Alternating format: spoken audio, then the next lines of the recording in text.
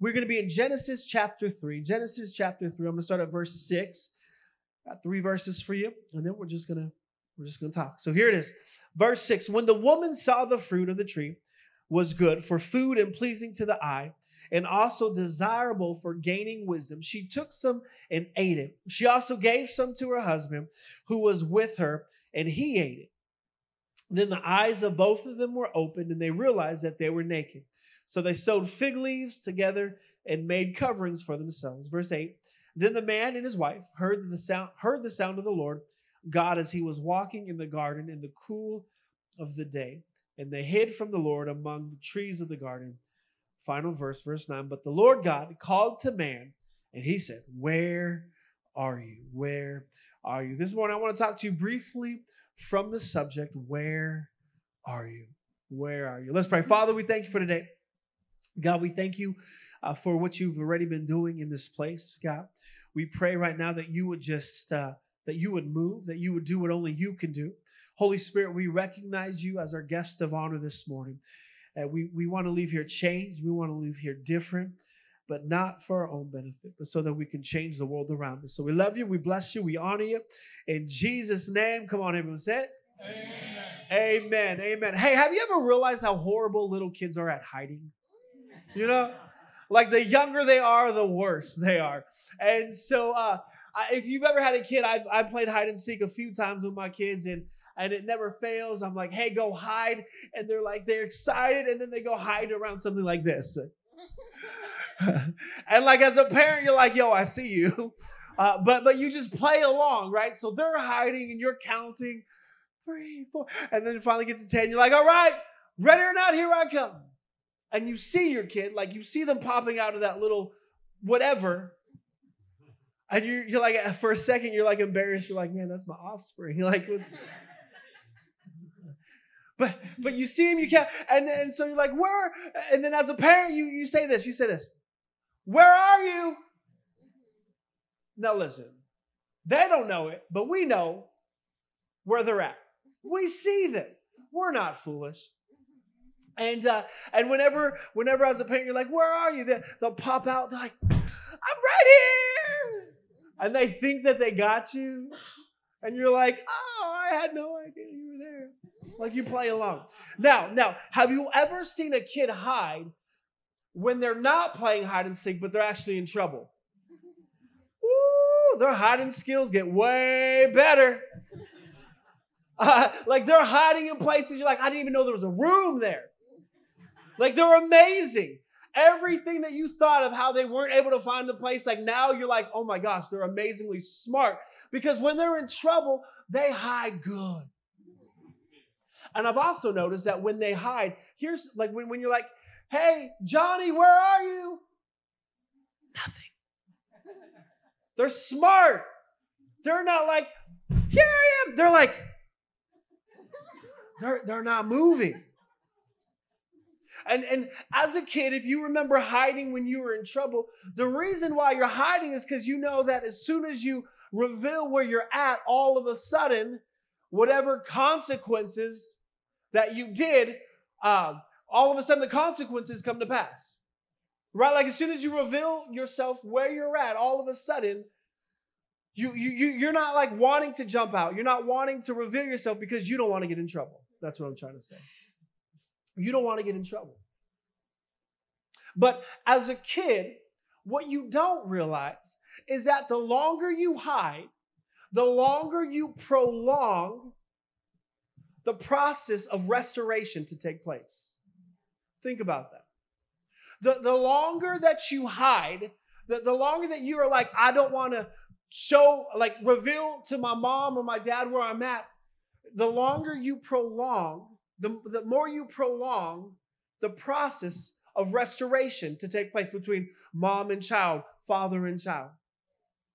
And I was thinking about this. I was thinking about how like we have this innate ability to hide when we know that we may have done something wrong, and I begin to wonder, like as we conclude our series of daddy issues, like I begin to wonder if, as we've been painting this beautiful picture of God the Father, of how he's so kind, he's loving, he's our protector, he's our provider, He's our corrector. He's like these amazing things. We paint this amazing picture of God the Father.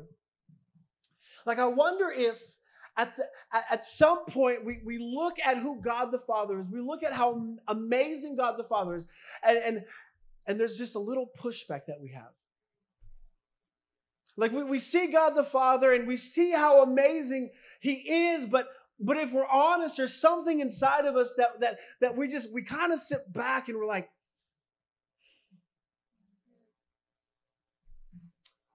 and I was thinking about this, and I wonder if the reason we do this has less to do with who God the Father is, and it has more to do with what you and I have done.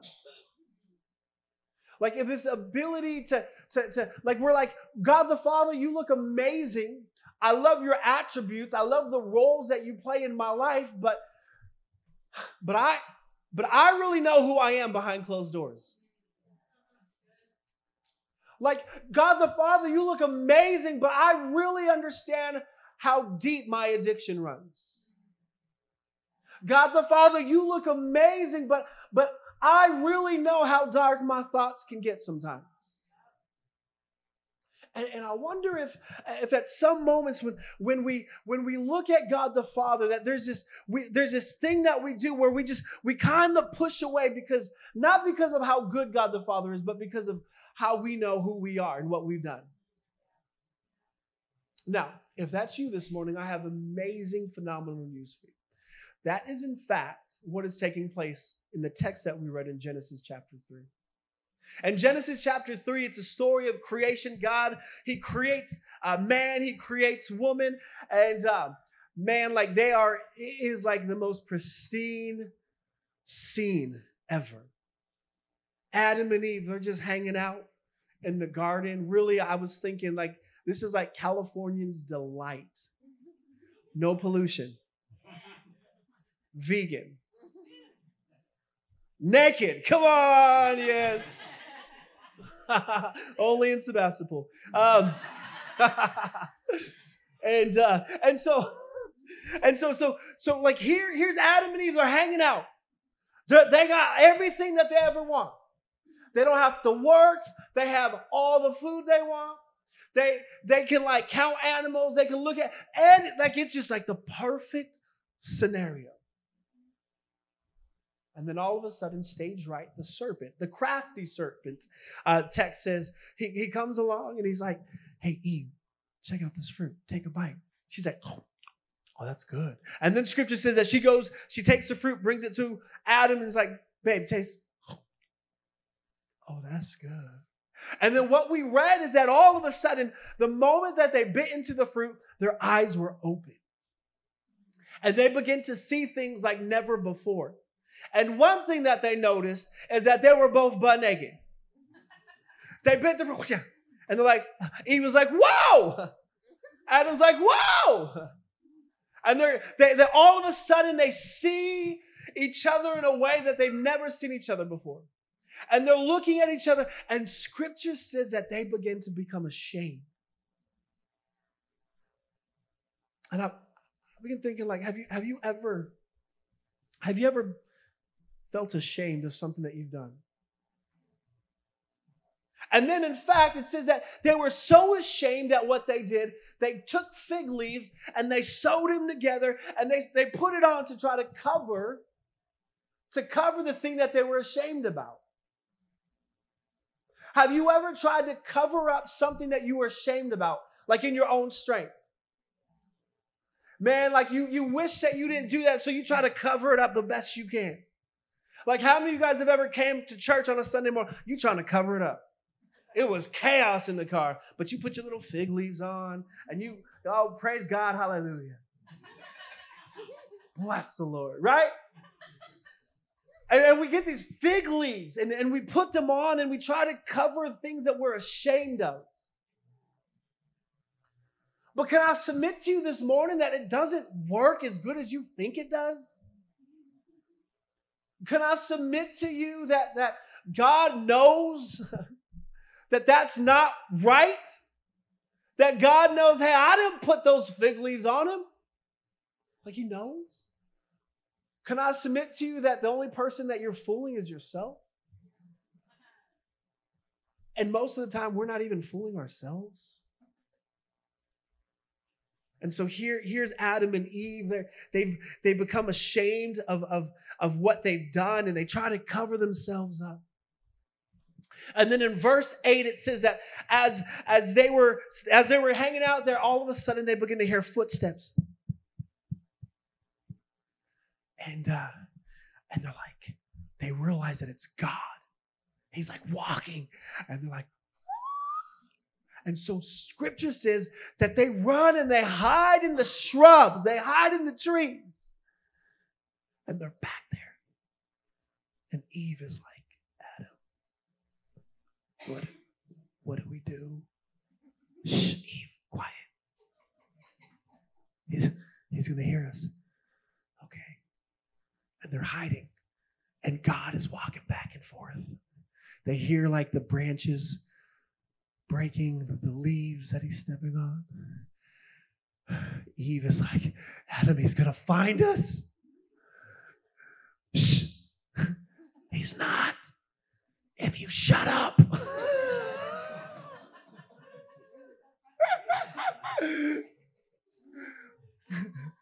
And then in verse 9, like it says that God stopped. And then God says, he says, Adam, where are you? Oh my gosh, he knows we're here. Eve is like, no, he knows you're here. Joke's on you. And so they're hiding, and God is like, where are you? And in this moment, Adam and Eve had a choice to make. In this moment, they had to decide if they were going to stay hidden or if they were going to reveal themselves. Now, can I suggest this morning that God the Father knew where Adam and Eve were? Can I say this morning that I don't think God was really pondering, where are you? He made that shrub. He knows. I don't think God was really questioning Adam and Eve, where are you? But I think rather he wanted to understand the heart of Adam and Eve. See, because how they responded to the question, where are you, would reveal a lot about them. See, because if God would have said, where are you?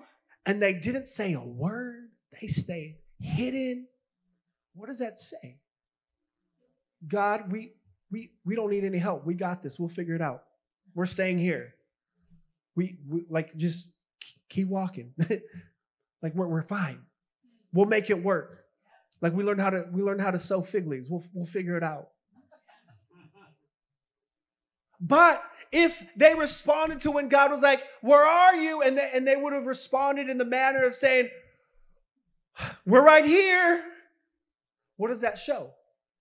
That they realize, I can't do this by myself. I need help.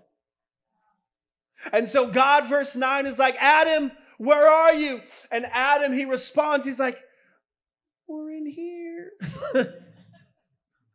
And then God says, why are you in the bush? We realize we're naked. How did you know you were naked? The serpent. You got to read this story. It's phenomenal. But it got me thinking like this progression of us trying to cover up what we're doing because we're ashamed.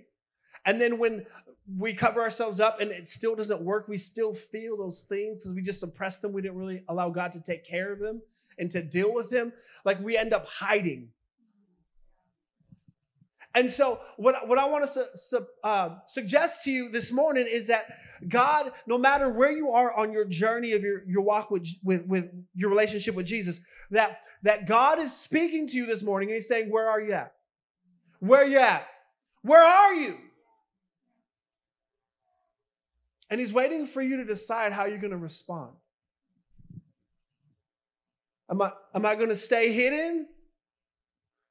Or am I going to say, dear God, here I am. Where are you at? Where are you?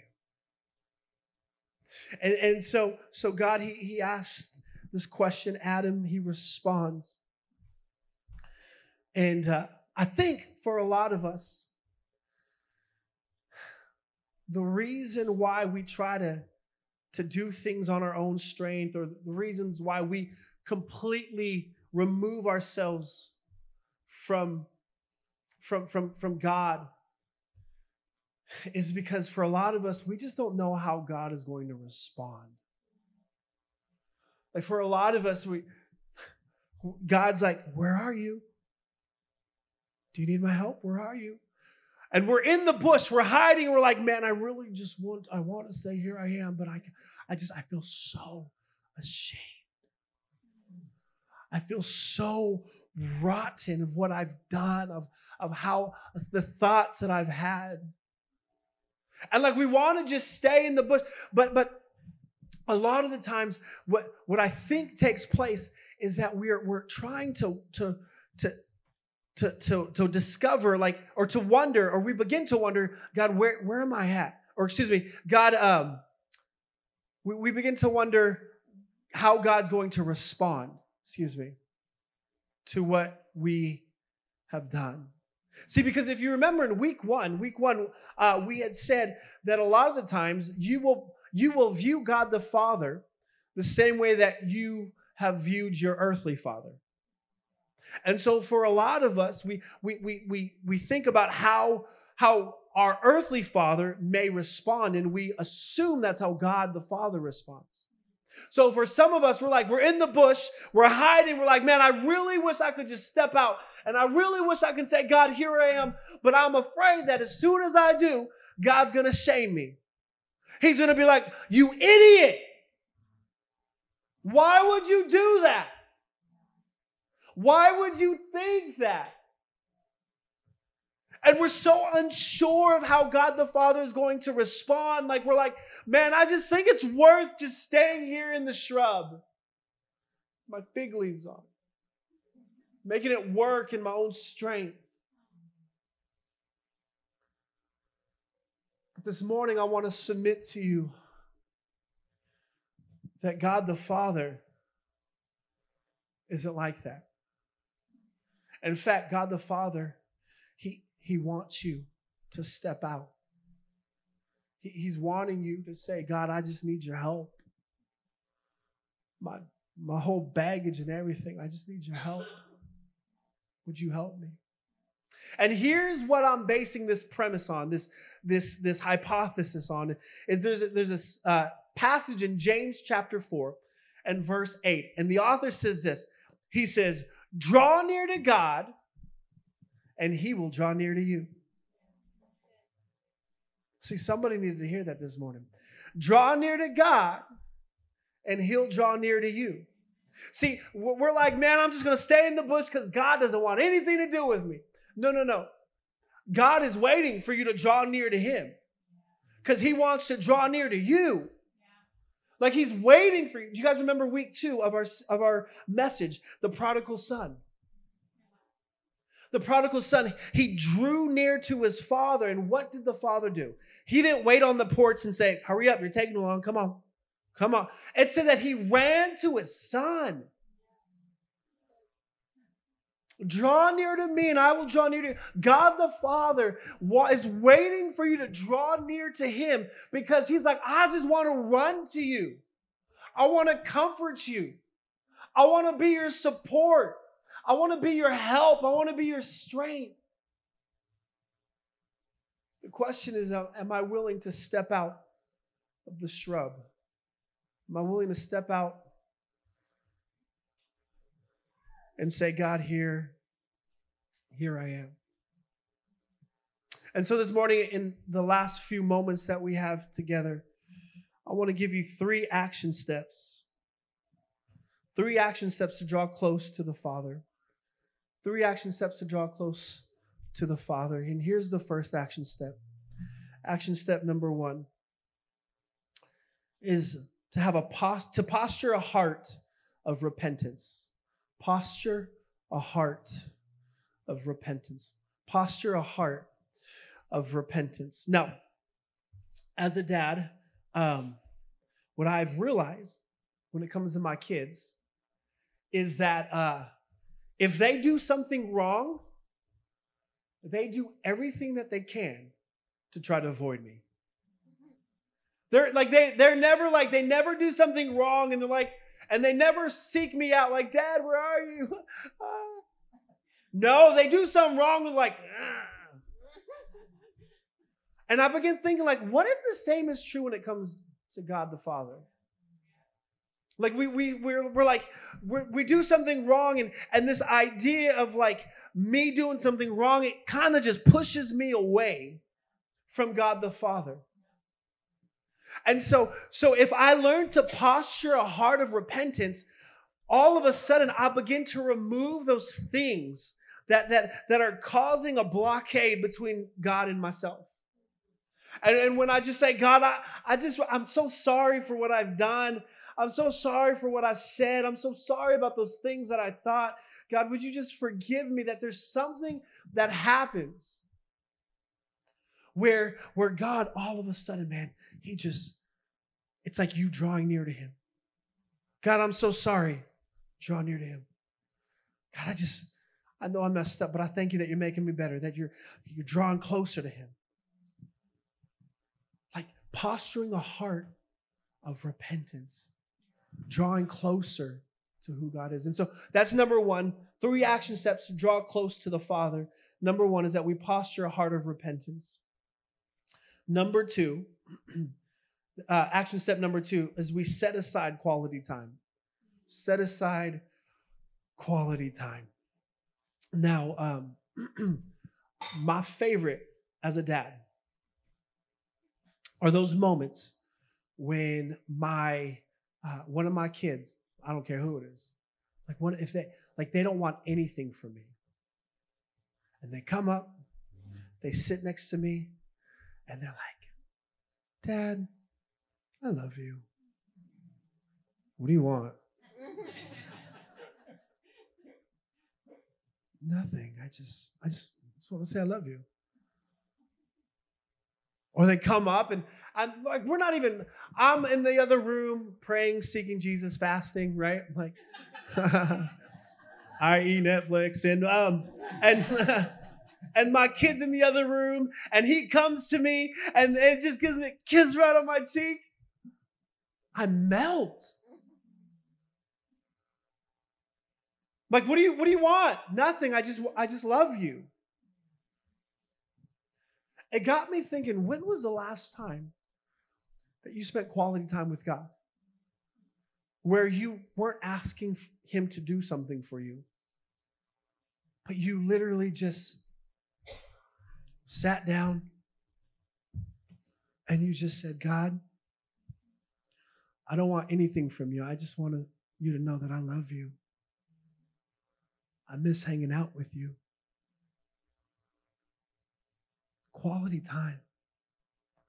And can I say that when we learn to set quality time aside and we spend this quality time with God, that it draws us closer to God.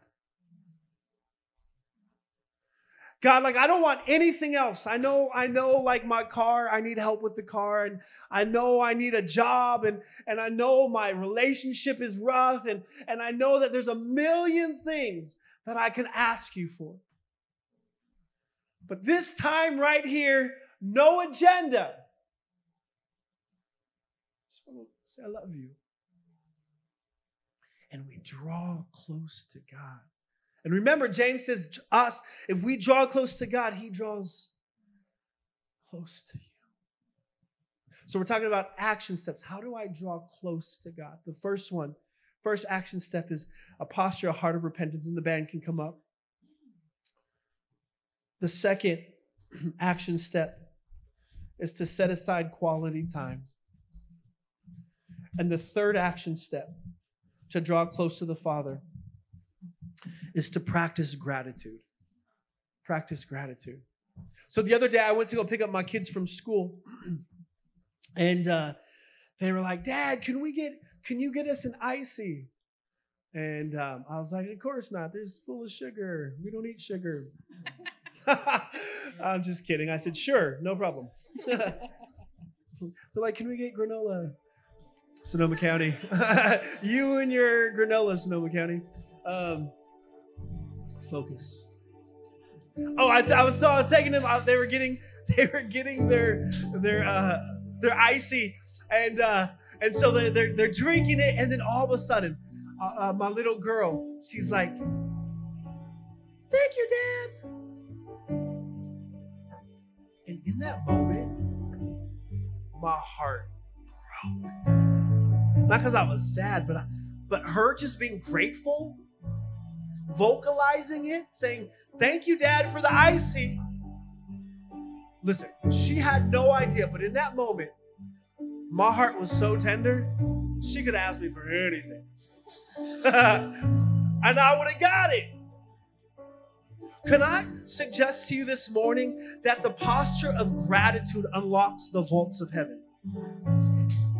That there's something about when I posture a heart of gratitude, when I say, "God, I thank you for what you've given me. God, I thank you," and just list it. "God, I thank you for my health, even though my health is not the best. God, I thank you I'm breathing. God, I thank you for my family, even though my family's a wreck. God, I thank you for my kids, even though they're a pain in the butt. God, I thank you for my kids." If I can learn to posture gratitude, if I can practice gratitude, "God, I thank you for this. I thank you for my wife. I thank you for my job. I thank you," and just list it. Can I suggest to you, when you practice gratitude, you begin to unlock things that God has for you that you have not even tapped into yet because you haven't used the key of gratitude. In fact, there's a story in the New Testament. Jesus, there's these 10 lepers, okay? And they go up to Jesus, and Jesus, he heals them. And they leave. And the text says that only one came back to Jesus. And he said, "Jesus, thank you for healing me." And Jesus, what he says next is so profound because it says a lot about who God is. Jesus said, "Weren't there 10 of you?" What does that show? Well, it shows us that God keeps track of how grateful each person is. Woo. He said, weren't there 9 people? Or 10 people? Why is there only 1? And then it says that Jesus, he almost, if you will, gave him a double portion because he already healed them. But then he said, like, "You're healed. You're forgiven." Like, there's something about practicing gratitude. Maybe it's not everything. I don't have everything that I've ever wanted. There is something that you can be grateful for. And can I suggest to you this morning that God the Father is just waiting for his son, his daughter to say, "God, thank you." There's something that he wants to do in your life. And it's your gratitude that unlocks that next thing. James writes, "Draw near to me, and I'll draw near to you." And so what we're going to do in the next few moments, we're gonna actually put this to work. And so we're going to worship. And in this moment, while the band's worshiping, you have an opportunity to practice one of the 3 or all of the 3. The first one of just say, "God, I'm sorry. God, I'm sorry for last month. Sorry for last night." Come on. Or maybe for you it's, "God, I have a lot of things that I need, but it doesn't even matter. I just want to say I love you. Or maybe you haven't told God how grateful you are in a while. And this moment that we're gonna set aside is just an opportunity for you to just say, God, I thank you for what you're doing. But my hope is within the next 5 minutes that we would draw near to God. Because friends, God wants to draw near to you this morning. He doesn't want you to hide anymore. He doesn't want you to cover yourself in fig leaves. He wants you to know that he's here, that he wants to help you. Whatever situation, whatever circumstance you're going